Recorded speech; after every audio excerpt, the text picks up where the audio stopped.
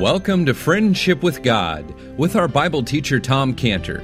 Today's message and previous messages can be listened to or downloaded for free at friendshipwithgod.org, friendshipwithgod.org. You can also obtain free resources from Tom Cantor and view our online bookstore at friendshipwithgod.org or call us at 800-247-3051, 800-247-3051. Tom Cantor also has a daily devotional verse that comes out each day by email and on Facebook. To receive this small daily devotional verse that Tom Cantor puts out, you can sign up at friendshipwithgod.org, friendshipwithgod.org, or find Tom Cantor on Facebook by searching for Tom Cantor and Friendship with God. Now here is our Bible teacher, Tom Cantor. So if you turn to Genesis chapter 27 and verse 41, we're going to continue here in our study. So let's first of all look to the Lord in prayer. Father, thank you so much for such an invaluable word, the Word of God. Thank you, Lord, for the privilege of being able to have this word in our hands this morning and to be able to open it, to be able to, Lord, open our hearts as we open your word and to have you teach us from your word in Jesus' name. Amen. Genesis 27, verse 41. And Esau hated Jacob because of the blessing wherewith his father blessed him. And Esau said in his heart, the days of mourning for my father are at hand. Then will I slay my brother Jacob. And these words of Esau, her elder son, were told to Rebekah, and she sent and called Jacob, her younger son, and said unto him, behold, thy brother Esau, as touching thee, doth comfort himself, purposing to kill thee.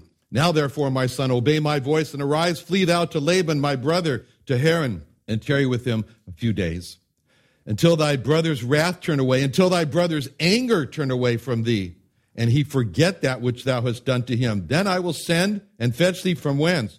Why should I be deprived also of you both in one day? And Rebekah said to Isaac, I am weary of my life because of the daughters of Heth. If Jacob take a wife of the daughters of Heth, such as these which are of the daughters of the land, what good shall my life do me? Okay. Now, in our last study, we came to these words in verse 41, which starts off terrible words when it says Esau hated Jacob. You know, this is the great hatred in these three words. Esau hated Jacob. And because of these three words in verse 31, Esau hated Jacob, those words are going to determine the rest of Jacob's life. Those words set the course for the rest of Jacob's life. Because in these three words, Esau hated Jacob, Jacob is going to be driven out of his home. And because of these three words, Esau hated Jacob in verse 41, there's going to be a separation between the two heirs of the promise, Isaac and Jacob. These words are so changing for the course here in Jacob's life. Verse 41, Esau hated Jacob. Jacob, because of these words, is going to face struggles that are going to drive him from the state of being Jacob, the man who became broken, to becoming Israel, the man who became rebuilt. And these three words, Esau hated Jacob, they look like a great tragedy, and they are. But God is going to use this hatred that Esau has for Jacob, is going to use that to drive Jacob to God. I mean, Esau had no reason to hate Jacob. I mean, Esau's hatred of Jacob was really causeless. There was no cause in him. The only reason he hated him was because Isaac blessed Jacob, and God loved Jacob. And that's why. And there's like a lesson in this, because hell hates what heaven loves. See, hell curses what heaven blesses. But Esau's hatred is strong. It's very strong. And when you read that, what he says here, he's vowing his heart, the days of mourning for my father are at hand. Then will I slay my brother Jacob. I mean, what's the kind of word that you would use to describe Esau's position, Esau's attitude, Esau's his feelings at that time? What word would you use? Murderous and passionate and strong and determined. That's the first time in the Bible that this word hate is used. It's the first time. And this word is interesting in the Hebrew. This is the word satam, which basically means lurking. It means like laying low and looking for your opportunity to attack. It means you're happy to lay low and wait for the right time to attack. That's in the word satam. And what follows in verse 41 is a perfect illustration of what the word satam means, because Esau has carefully crafted his scheme. I will slay my brother. And then we see Esau with determination. He's willing to wait it out. Wait it out. The days of mourning of my father are at hand. Then, see, the word then really gets you the meaning of this word satam. I'll slay my brother Jacob. See, he's got his plan of attack. It's all worked out in his mind, and he's just going to wait the right opportunity. And that's a perfect illustration of this word satam, to lurk. And from this verb, satam, comes the noun, the Hebrew word Satan, or Satan. So the foundational meaning of the noun Satan in verse 41, we see it in Esau's scheme here as he's carefully planned out his attack and he's lurking and waiting for his opportunity. We've all seen these pictures on television of the lion who's lurking in the tall grass, and he's got his eyes fixed on let's say the gazelle, and he's carefully planned, he's thinking about it.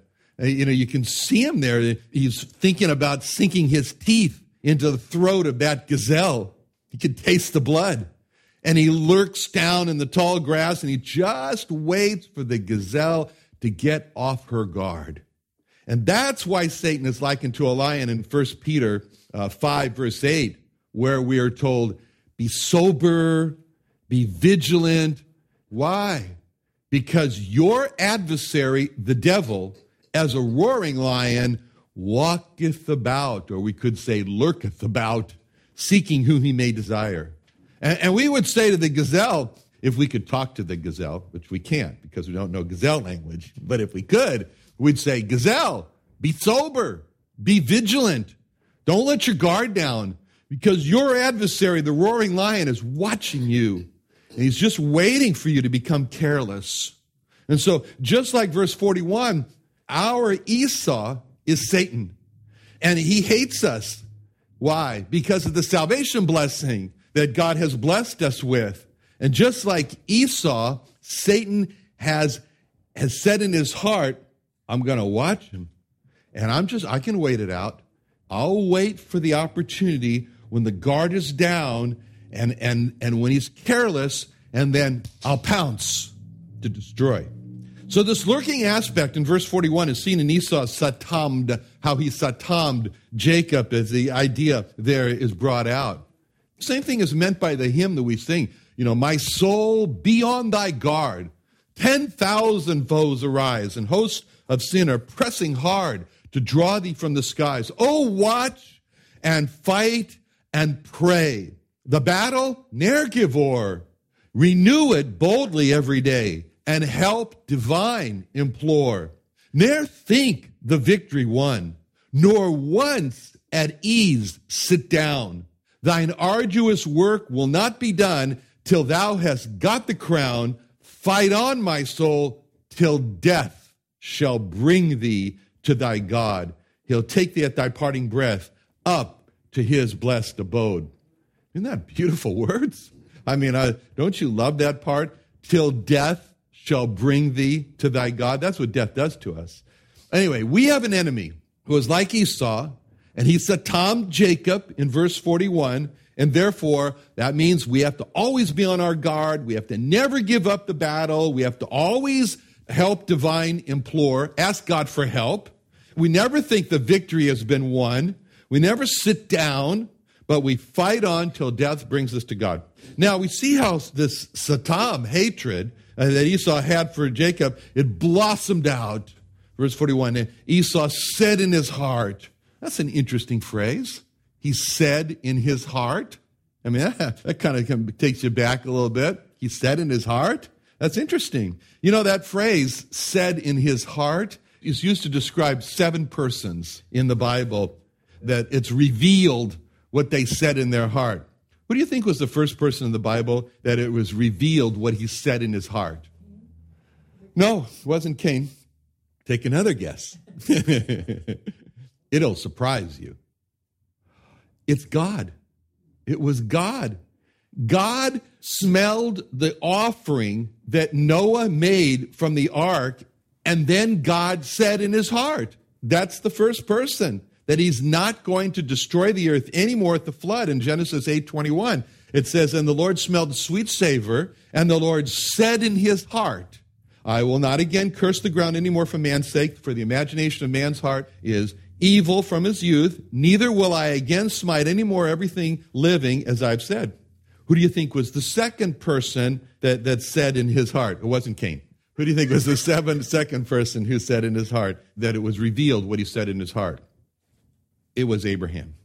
And it was Abraham on a not so great picture of Abraham. He's laughing at what God promised him. He doesn't believe that he and Sarah are going to have a son. And in Genesis 17:7, it says, then Abraham fell upon his face and laughed and said in his heart, he thought it was private, but he said in his heart, shall a child be born unto him that's 100 years old? And shall Sarah that is 90 years old bear? The third person in the Bible to set in his heart is what we're reading right now about Esau. He's the one who he said in his heart, the days of mourning of my father at hand, then I'll slay my brother. The fourth person who said in his heart in the Bible was David, who was so afraid that Saul was going to kill him. He was convinced he was going to die at the hand of Saul. And he said in 1 Samuel 27:1, and David said in his heart, I shall now perish one day by the hand of Saul. The fifth person in the Bible that had revealed was Jeroboam, who was afraid that the 10 tribes that were following him were going to turn around and leave him and join the other two and join Judah. And it says in 1 Kings 12:26, and Jeroboam said in his heart, now shall the kingdom return to the house of David. And the sixth person is really a category of person called the wicked. And it's interesting because the wicked, it says 3 times in Psalm 10, said in his heart. The wicked said in his heart, said in his heart. And these are really 3 things that the wicked say, which is like their position statement. It's like their statement of belief. And the first thing that the wicked say is they're absolutely convinced that they're stable, they'll never hit hard times. They're convinced that when they said, let the good times roll, the good times would never stop rolling. And it says in Psalm 10, verse 6, he hath said in his heart, I shall not be moved, I shall never be in adversity. So that's the first position of the wicked, that they're as stable as the rock of Gibraltar. The second statement of the wicked is that they're convinced that God suffers from Alzheimer's disease. They're just convinced that God is forgetful. And it says in Psalm 10, verse 11, he hath said in his heart, God hath forgotten. He hideth his face, he will never see it. So that's the second position that they're convinced about, that God forgets about their sin. And the third position, the wicked are convinced that they'll never have to pay for their sin.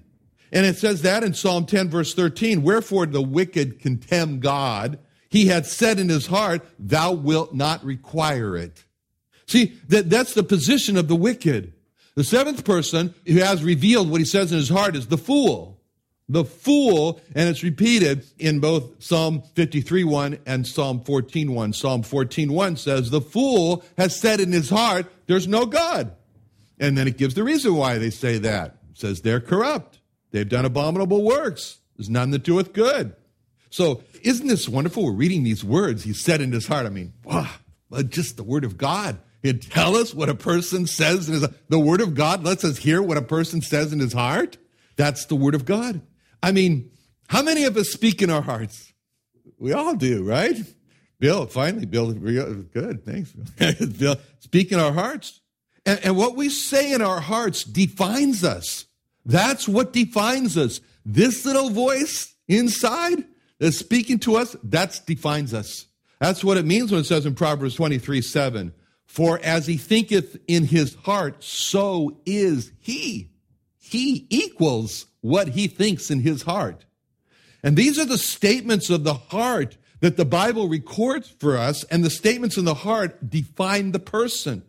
God as a person is defined by what he says in his heart, because God said in his heart that he would not destroy the earth. God is defined as, by that statement, as merciful, as kind, as not willing that any should perish, but all should come to repentance. The wicked is defined by what they said in their heart. Because the wicked said in their heart, I'm stable, I will never see hard times. Because the wicked said in his heart, God has either not seen all my sins, or God has just forgotten about all my sins. Because the wicked say in their heart, I will never be held accountable for my sins. Because they say those three things in their hearts, they refuse to label their sins as awful. They refuse to feel awful for their sins. They refuse by their will. They refuse to realize their sins are sending them to hell. They, by their will, refuse to repent for their sins. They're, by their will, refuse to pray to God to be merciful to them as lost sinners. They refuse to label themselves as sinners. They refuse to feel awful as sinners. They refuse to realize that they deserve hell. They refuse to repent of their sins. They refuse to fall on God for mercy by their will. And because they say these things in their heart, because they say, I'm immovable, because they say, God has not seen or forgotten, because they say, I will not be held accountable, because they say all those things by their will, they are willful, they are obstinate, they are stubborn, they are rebellious. The fool is defined by what he says in his heart, because the fool says in his heart, there is no God. The word fool there means nabal. It means someone who is careless. Because he says there's no God, he's careless. He's heading for danger and just doesn't care anything about it. He's just not concerned. How many of us think that what we say in our hearts is private, it's confidential, and no one else hears it? Anybody think that? No, because Esau probably thought that. Esau probably thought that that's my private heart, that's my private conversation. Nobody is going to hear about it. I mean, we're reading about it today, what he said in his heart. And it shows us nothing is secret. Nothing is secret. If Esau would have only learned that truth, that nothing is secret from God, especially. I remember how a disgruntled employee of ours who worked for us for less than 9 months, but during that time, she just combed through all of our emails, and then she sued us for many, many things, including that we prayed as a company. And that put undue pressure on her that gave her psychological problems. I can think of other things that would give her psychological problems, but anyway. So then what she did, when she sued us, she sent our emails to the newspaper. And so we read our emails in the newspaper. And they took portions of the newspaper. We thought our emails were confidential. We thought, but now some of them are in the newspaper. And so now we tell everybody in the company, don't write any email unless you're ready to have it appear on the front page of the newspaper, because nothing is secret. And Esau should not have said anything in his heart that he wasn't prepared to have printed on the book of all time. Okay? Because nothing is secret from God. And Esau, he thought, he was saying to himself, he said, it's secret, but it's nothing is secret from God. And we falsely think sometimes in our hearts that what we say is secret, but nothing is secret. And that's exactly what the Lord meant when he said in Luke 8:17, for nothing is secret that shall not be made manifest, neither anything hid that shall not be known or come abroad. I mean, what a difference it makes in life to live really believing nothing is secret. That's really what God was trying to get done in Abraham's mind. Abraham, I want you to live your life believing nothing is secret. And as a matter of fact, Abraham, he told him in Genesis 17:1, when Abram was 90 years old and 9, that the Lord appeared to Abram and said unto him, I am God Almighty, walk before me. He said, I am God Almighty, walk before me, be thou perfect. And when he says, I am God Almighty, walk before me, God is wanting Abraham to believe that the almightiness of God means nothing is secret. So Abraham, you can't keep a secret from God. So walk in front of me. I'll be behind you. Don't turn around. I'm watching you all the time, and I see everything. That's what God wanted Abraham to believe. It made a difference. In other words, God was saying to Abraham, I have some experience with a couple that came before you, and I don't want you to do that. That was Adam and Eve. So don't do the Adam and Eve routine on me. You know, in Genesis 3:8, where it says, and they heard the voice of the Lord God walking in the garden in the cool of the day, and Adam and his wife hid themselves from the presence of God, of the Lord God, amongst the trees of the garden. See? So when God said to Abraham, walk before me and be thou perfect, he's saying to him, don't try to hide yourself from the presence of God. Don't think that the trees can conceal you, because I can see through the trees, because nothing is secret. And so walk before me means believing nothing is secret. Nothing is secret from God. And there's one person who hears everything that we say in our hearts. And we know who that person is. We read about it in Matthew 9:2, where it says, behold, they brought to him a man sick of the palsy, lying on a bed. Jesus, seeing their faith, said unto the sick of the palsy, son, be of good cheer. Thy sins are forgiven thee. Behold, certain of the scribes said within themselves, that means they said in their hearts, said within themselves, that means they said thinking it was a secret, said within themselves, this man blasphemeth. And Jesus, knowing their thoughts, that means nothing was secret from him. Jesus, knowing their thoughts, that means he heard them. He heard their thoughts. Jesus, knowing their thoughts, said, wherefore think ye evil in your hearts? See, the statement, Jesus, knowing their thoughts, says it all. Says he's the person who hears everything that's said in the heart. He's the person who hears what we say in our hearts. He's the person, that's the Lord Jesus Christ. He hears everything that we say in our hearts. And there was a time when he heard what a Pharisee said in his heart. In Luke 7:36 through 40, in Luke 7:36, he says, and one of the Pharisees desired him that he would eat with him. And he went down into the Pharisee's house and sat down to meat. And behold, a woman in the city, which was a sinner, when she knew that Jesus sat at meat at the Pharisee's house, she brought an alabaster box of ointment, stood at his feet behind him, weeping, and began to wash his feet with tears and wipe them. And she wiped them with the hairs of her head.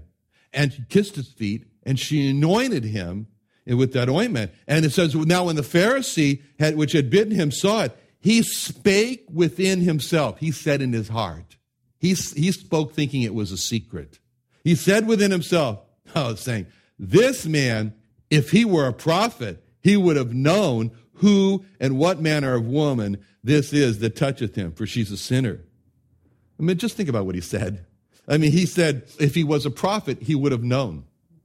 Well, he was a prophet that not only knew who she was, he knew what he was saying in his heart at that time. And so it says, and Jesus answering said unto him, Simon, I have somewhat to say to him. He says, Master. See, those are really important statements when it says in verse 39 of Luke 7, he spake within himself, and then verse 40, Luke 7, Jesus answering. He spake within himself, he's answering. It shows that he not only hears what we say in our heart, he answers what we say in our hearts.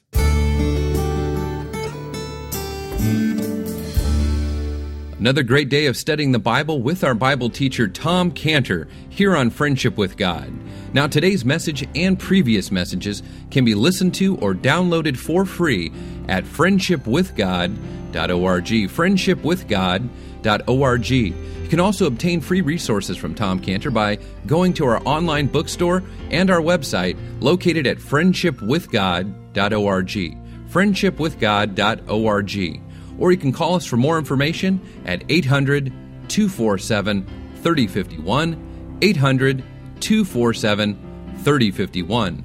Now, our Bible teacher, Tom Cantor, is the founder of Israel Restoration Ministries. And to learn more about Jewish evangelism, or obtain free resources, or send a free gospel gift from Tom Cantor to your lost Jewish friend, visit IsraelRestoration.org, IsraelRestoration.org. What are you doing this Thursday? Come to the Creation and Earth History Museum in Santee, California at 6:30 p.m. for our Thursday night Bible study and fellowship. Our Bible study happens every Thursday night at 6:30 p.m. This Thursday, we'll study the truth of the Bible, science, and compare that to the life and work of Charles Darwin. We'll have expert guest speakers from the Southern California Seminary with Dr. John Baumgartner and Dr. Christopher Cohn and Dr. Kenneth Cumming, who will join our Creation and Earth History Museum staff as we study the truth of the Bible, science, and compare that to the life and work of Charles Darwin. Bring an atheist or unbeliever to the Bible study and fellowship, and join us this Thursday at 6:30 p.m. at the Creation and Earth History Museum in Santee, California, off Woodside Avenue North. Call us for more information, 619-599-1104, 619-599-1104, or go online to creationsd.org. That's creationsd.org, creationsd.org.